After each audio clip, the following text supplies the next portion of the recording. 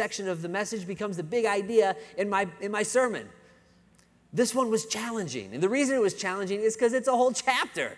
It's massive. But as I read this chapter over and over and over again, and this was probably late last night, where I felt like, I'm not even sure what the big idea is anymore. But one thing I know is as I read 1 Corinthians chapter 3, is I'm overwhelmed by the sense of love and care and provision that God has for his people, for his church. It can be easy, and I'll just confess, to take being a part of a church for granted and to think it's just a part of life. Is it just this church or is it that church or, whatever. God loves his church.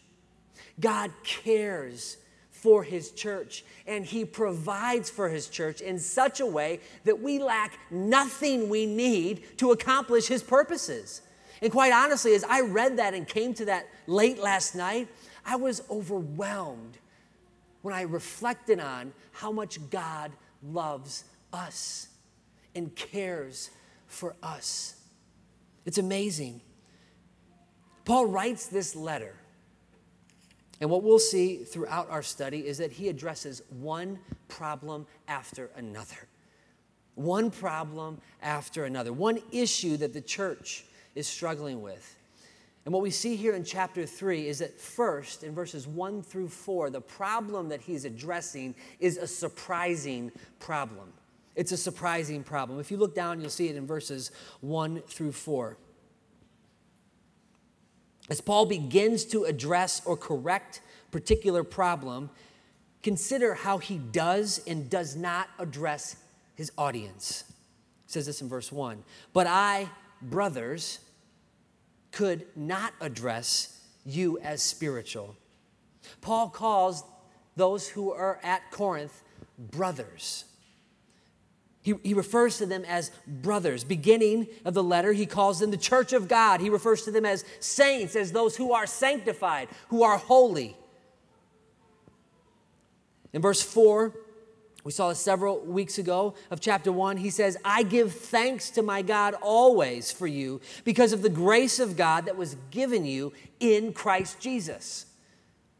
Here in verse 1, he calls them his brothers. So Paul refers to them as those who are the church, who have received Jesus and who are spiritual.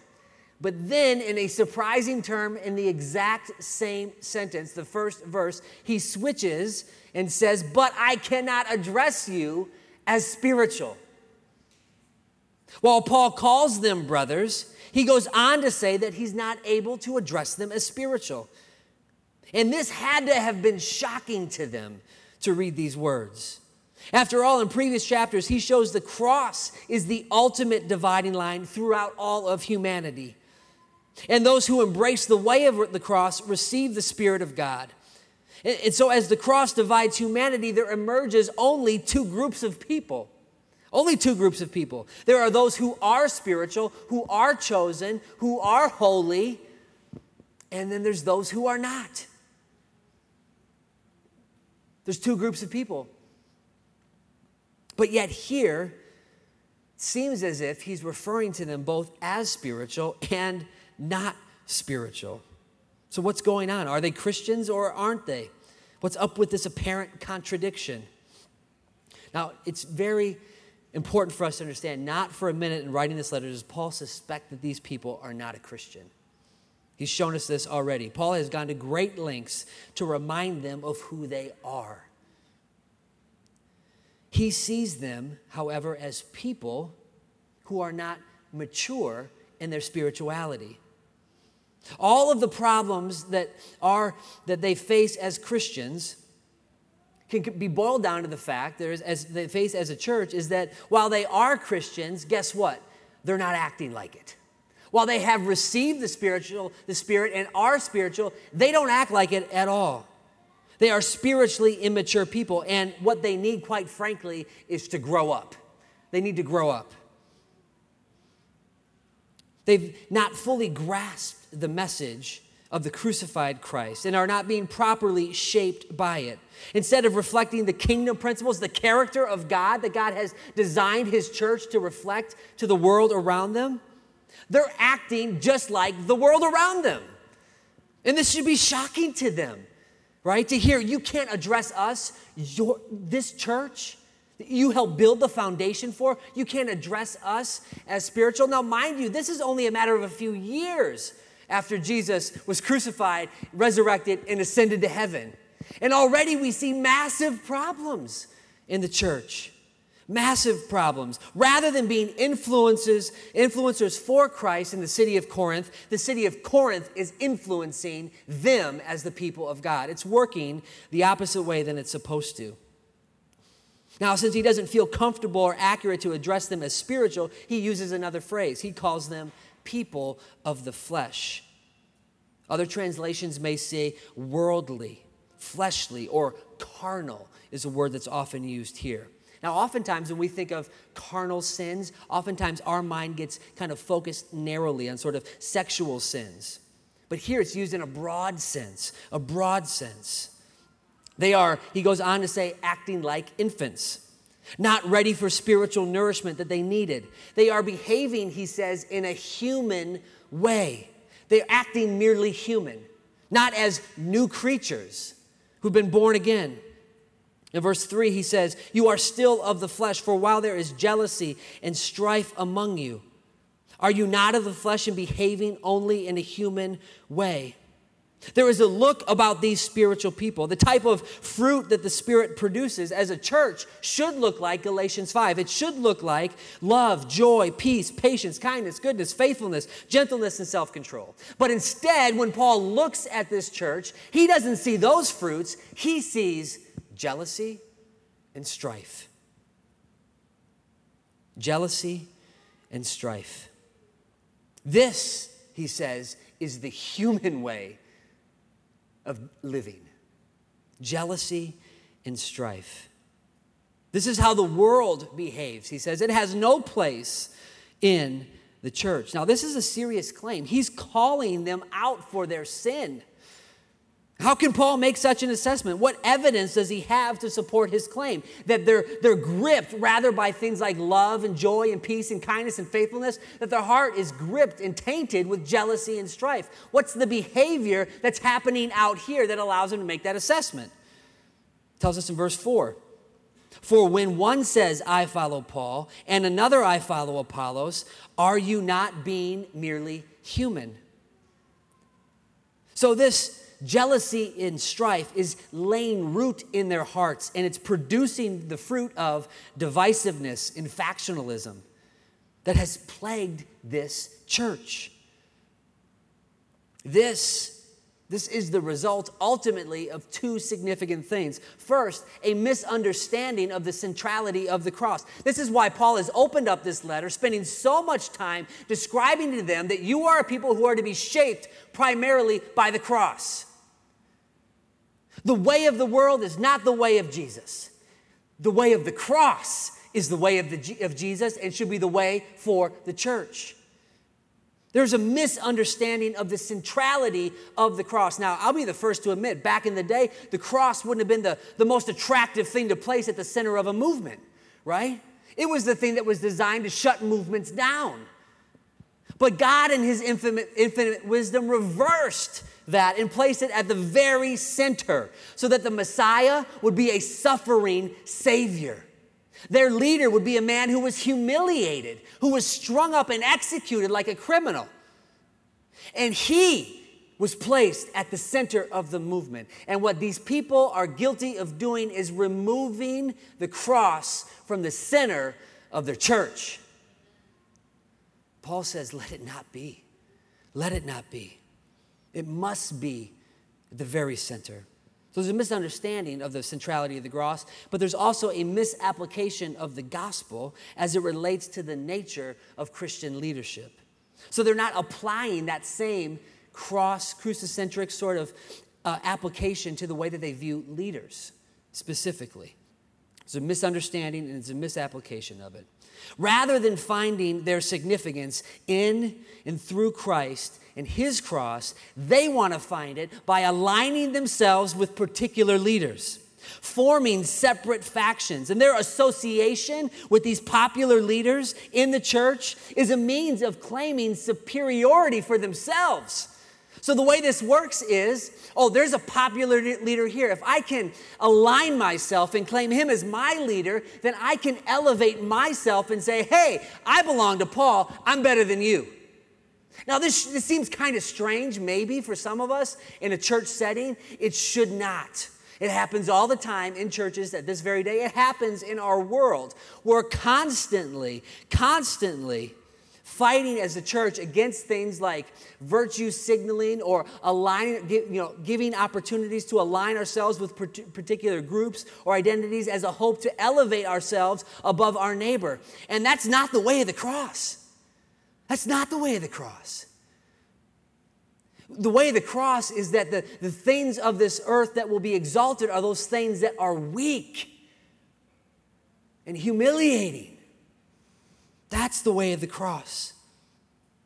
Our world defines significance with characteristics like prestige, popularity, power, prosperity. And if you want to be significant, if you want to be seen as significant or valuable, you give yourselves to those things in this world. And if you don't have them, you align yourself with people who do, in hopes to at least be seen by others as powerful, popular, prosperous, and prestigious. Whether it's by name dropping or virtue signaling, we're all tempted to align ourselves by what the world says matters most. The cross turns significance and value and meaning on its head. And it becomes what ultimately defines us and our worth before God, not the worldly definition of significance. So this is the problem. Now, if we go on to verses 5 through 17, we'll see that Paul says not just is there a problem, but this is a serious problem. This is a significant problem. This is a really big problem. Why would Paul focus on this particular issue? I mean, you have a church that's dealing with a wide variety of challenges. Issues of morality, sexual immorality, incest, lawsuits among believers. There's marriage issues all over the place. There's doctrinal issues. They're dividing up over how they celebrate the Lord's Supper, what the resurrection means, spiritual gifts, just to name a few. There's a lot of problems in this church. But this is where Paul starts. Why focus on this? Why make such a big deal? To help us understand the severity of the problem, Paul develops in these verses two helpful analogies, two useful images. One is that of an agricultural image, and one is an architectural image. So verses 5 to 9, we see this agricultural image. Paul tells us to consider a large farm, and maybe you can do that right now. Just picture a large farm, where the church here in this picture is portrayed as the field. And the leaders of the church, here Paul and Apollos, are but servants on that farm. The word here used is diakonos, which is where we get our word for deacon. It could be translated like a farm hand, or just think of like a table waiter. Not necessarily a slave, that would have been a different word. This is like a farm hand. Each of these leaders with a different sort of assignment, a different set of gifts. They are made and wired differently. One plants, the other waters. And to heap excessive praise or to elevate one over the other would make no sense whatsoever. For both are necessary, right, for the produce on that farm. In verse 6 and 7, I planted, Apollos watered, but God gave the growth. If I had my Bible and a pen, I would underline, maybe even circle that phrase right there. God gave the growth. So neither he who plants nor he who waters is anything, but only God who gives the growth. According to this image, the church is God's field. And as God's field, the church itself is, or at least it should be, a place of growth for God's people. How is the church to grow? Maybe you're asking yourself that question right now about our church. How is our church to grow? What does growth look like here in this year of renewal? Well, Paul preached the word of God. Specifically, he preached, we saw before, Jesus Christ and him crucified. So Paul has an assignment and he does it. He's faithful to it. Apollos comes along on that same farm and he too preaches. He teaches the word of God. And these are the primary means by which God uses ultimately to grow his people.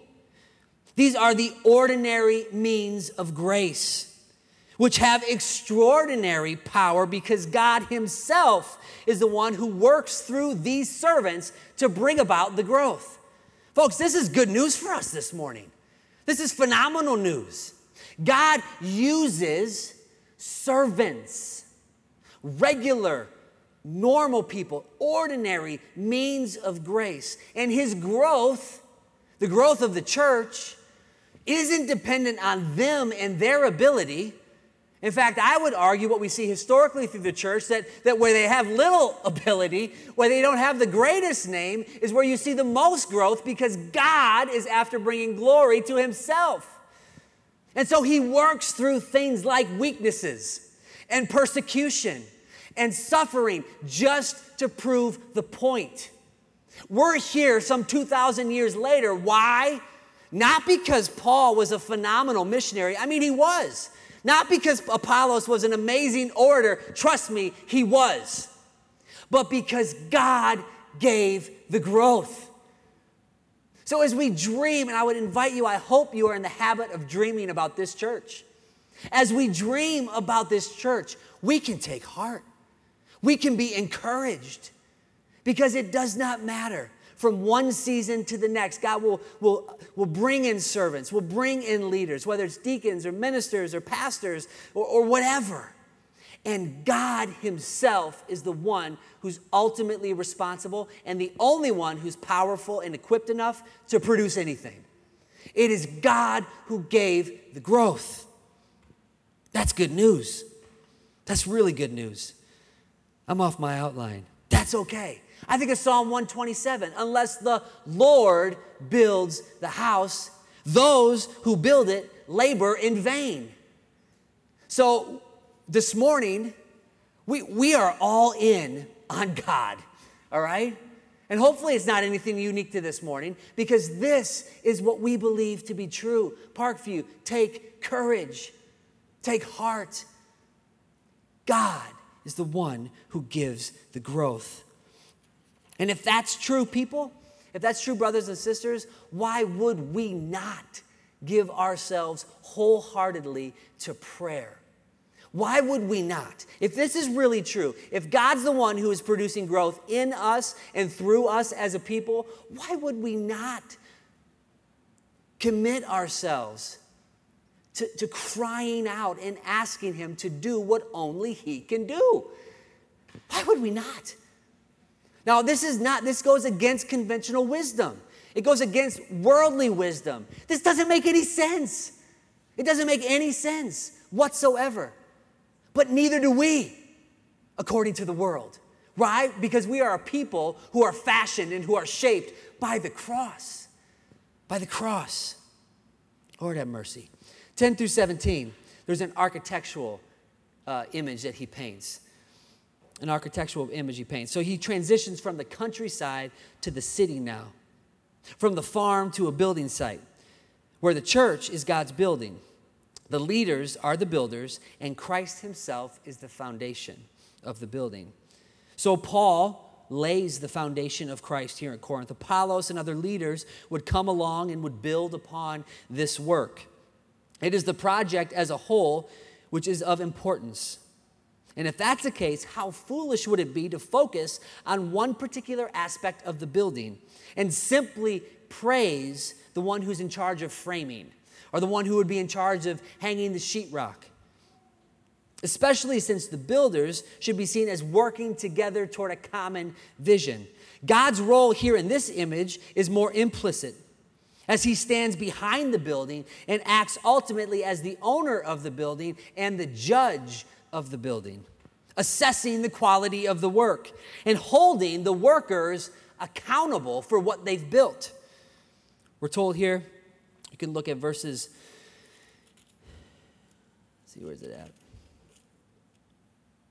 Verse 12.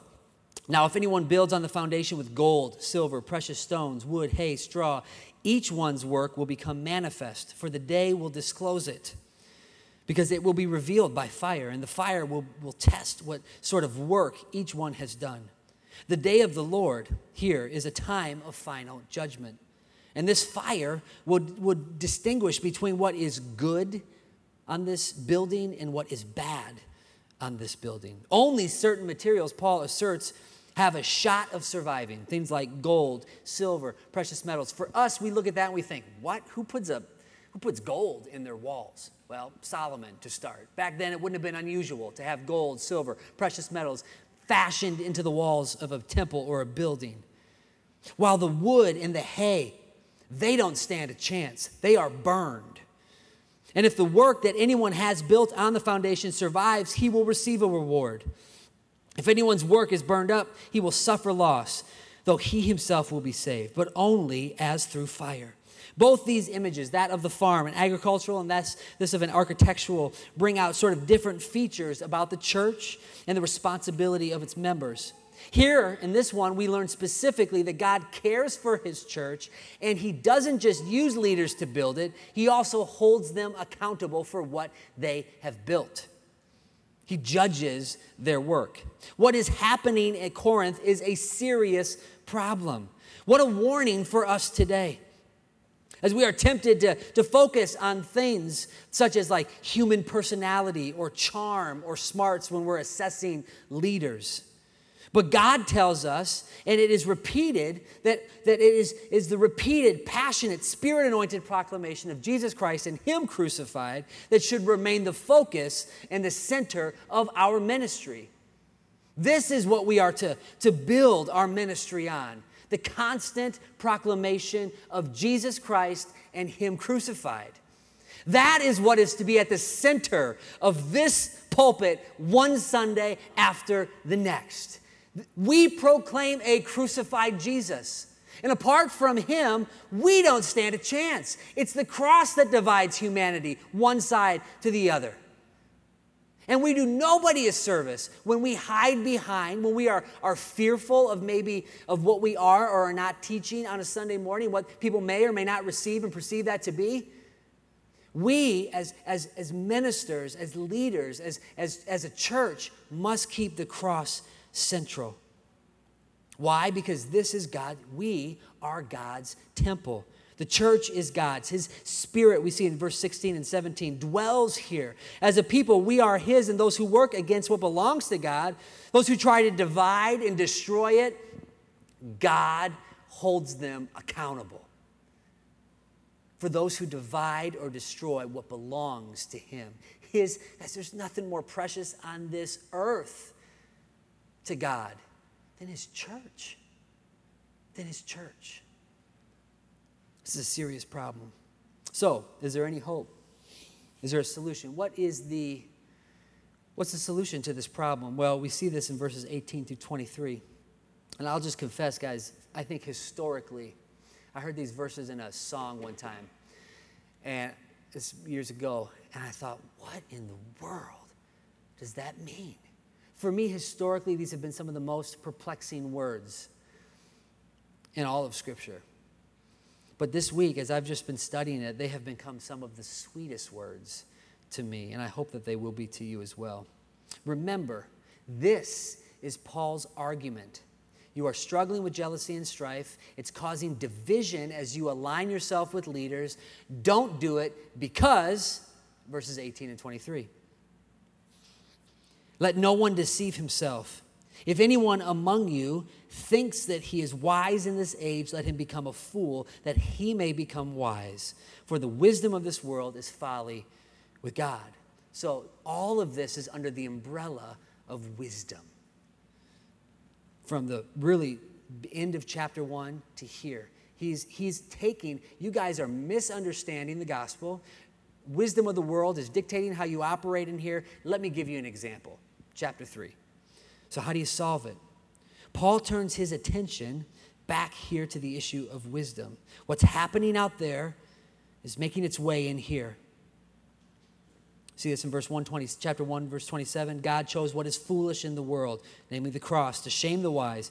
He chose the weak, to shame the strong, and the low and despised in the world he lifted up. What is happening in chapter 3 is a prime example of the church abandoning the wisdom of God and the way of the cross and being influenced by the culture around them. Your boasting in your leaders makes sense according to worldly wisdom, but not according to the cross. Verse 21. So let no one boast in men. These are the words, for me, have historically perplexed me. Let no one boast in men, for all things are yours. For all things are yours? For all things are mine? What? I see a couple cars out there right now that I wouldn't mind claiming as my own. Is that what he's talking about? What is he saying? For all things are yours. Paul argues that there's no place in the church for boasting in one another because all things are yours. That's his argument. Well, to help us understand what he means by that, he gives us 8 helpful descriptors of what these all things are. Look at verse 22. Whether Paul or Apollos or Cephas or the world or life or death or present or future, all are yours. And you are Christ, and Christ is God's. On the surface, it just gets more confusing, does it not? All things are mine. Paul, Apollos, Cephas, the world, life, death, present, future, all things are mine. And this is an argument for not boasting in men? Absolutely yes. Folks, we are constantly tempted to grasp and find significance in all sorts of things that this world has to offer. But if God has given us servants, he's given us pastors. Just look at the pastors in your church, the leaders in the church, the deacons in your church. He calls them farm hands. And what they were doing is they were elevating the leaders up here and saying, I belong to Paul, therefore I'm valuable. What God is saying is it's the other way around. As his church, God has given us Paul. Paul belongs to them. Why? Because they're in Christ and Christ is God's. So these pastors, these men that they think they want to elevate here, God says, how ridiculous is it for you to boast in them when they belong to you? I've given them so that you would grow, so that I could use them. They are yours. Not just that you have Paul, those of you who want to align yourself with Paul, but guess what? I also gave you Apollos, and I gave you Cephas. Shoot, I gave you the whole world. Life and death, all those things I make to work for you. So that we can say, as followers of Jesus, oh death, where is your sting? You serve me, not the other way around. This is the victory that we have in the cross. Those things, if you're a follower of Jesus, if you're in Christ, you have all things. He loves us so much. He cares for us so much that he has blessed us with everything we need. And he has ordered the cosmos in such a way that regardless of whether the sun rises or sets, whether we see tomorrow or not, everything belongs to us because we're in Christ. Christ is God's, the creator and the sustainer. Folks, if you're here today and you are in Jesus, praise the Lord, you are more blessed than you can even imagine. This is good news. So how, if that's true, how ridiculous would it be for me to say, Ed's my man? What? I'm with Ed. Ed, you're a great guy. Great guy. But that would be ridiculous when everything, life and death, already belongs to me. Guys, this is amazing. Do you see how much God loves his church and how much he has given to us as his people? We are so blessed. And so while we're tempted to think of the world out there as constantly threatening us and that we have to cower in a corner in fear, that is not the case. God has called us his people. He has given us a special charge. And we should boldly proclaim Jesus Christ and him crucified wherever we go, because everything is ours. It's amazing. It's amazing. What good news it is this morning, guys. What good news it is. So my challenge to you, as you consider just God's word here in 1 Corinthians chapter 3, I hope this shapes your understanding of what a church should be like. It should not be like the rest of the world, right? This is a place where the greatest among us are the least among us, where the cross shapes both vertically our relationship and how we connect to God, and also shapes and forms the way that we love and serve and care for one another. And this is not a place where we show partiality, where we allow the things that are out there to shape who we choose to love in here. This is a place where we give ourselves freely because everything has been freely given to us. This is a radical picture. Folks, we are a different type of people, and we serve an amazing God who blesses us in more ways than we can imagine. Let's pray. Father God, we thank you so much as we consider the ways that you have blessed us and given us, Lord. Lord, I pray that we would be the church that you have designed us to be. We recognize that we got some problems, Lord, but we ask, in the same way that you graciously corrected and instructed and encouraged the church at Corinth, Lord, we ask that you would do the same thing to us, and that you would allow us to be a people that can clearly discern your purposes for us, and that we would humbly submit to them and pursue them so that your church would grow. Lord, would you grow our church? Would you grow me? Would you grow all of us, Lord? We ask these things in your name. Amen.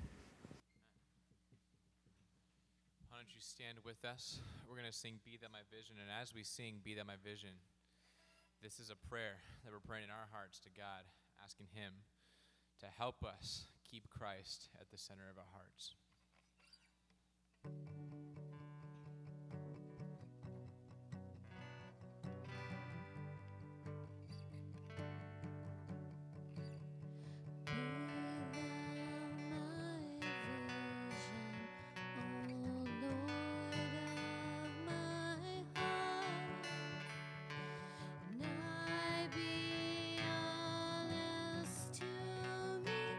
Save that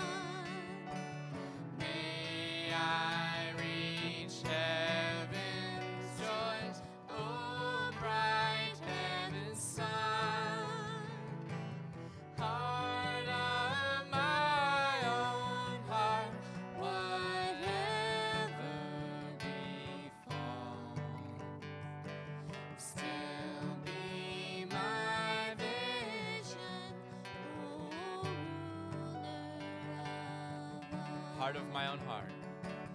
Heart of my own heart, whatever befall, still be my vision, O ruler of all. Let's listen to each other and praise the Lord as we sing doxology. Praise God from whom all blessings Blessings flow. Praise Him above creatures here below. Praise Him above, ye heavenly hosts. Praise Father, Son, and Holy Ghost.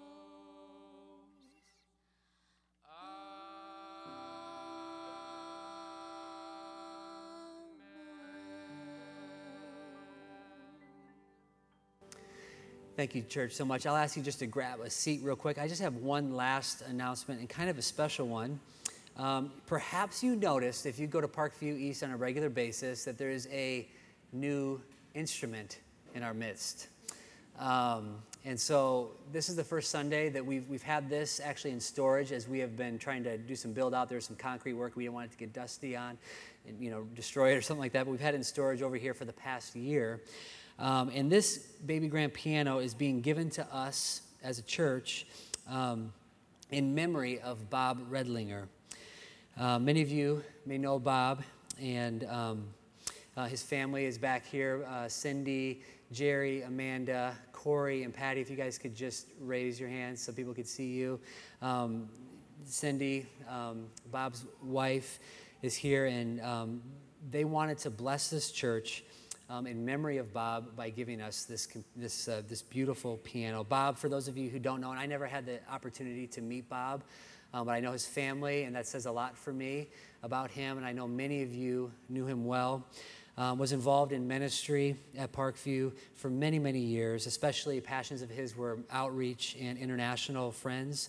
He was also involved in building the body of Christ through leading small groups, teaching special classes and workshops. While I did not get a chance to meet Bob, what I know is that he was a man after God's heart, and he was a huge blessing to our church, and so is his family.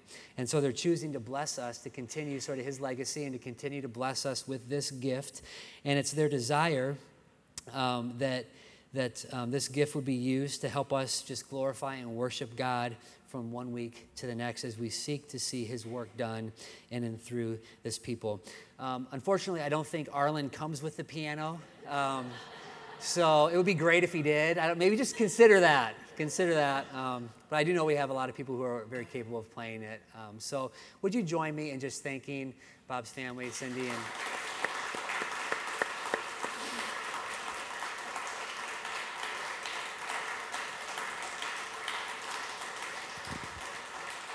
Thank you guys so much.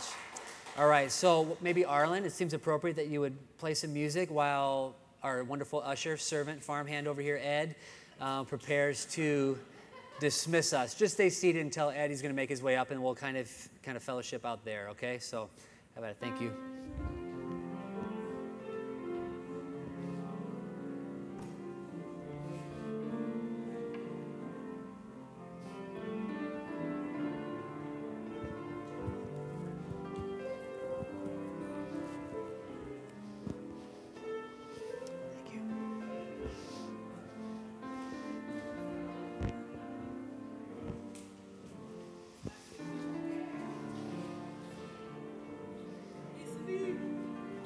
How's it going? You doing all right?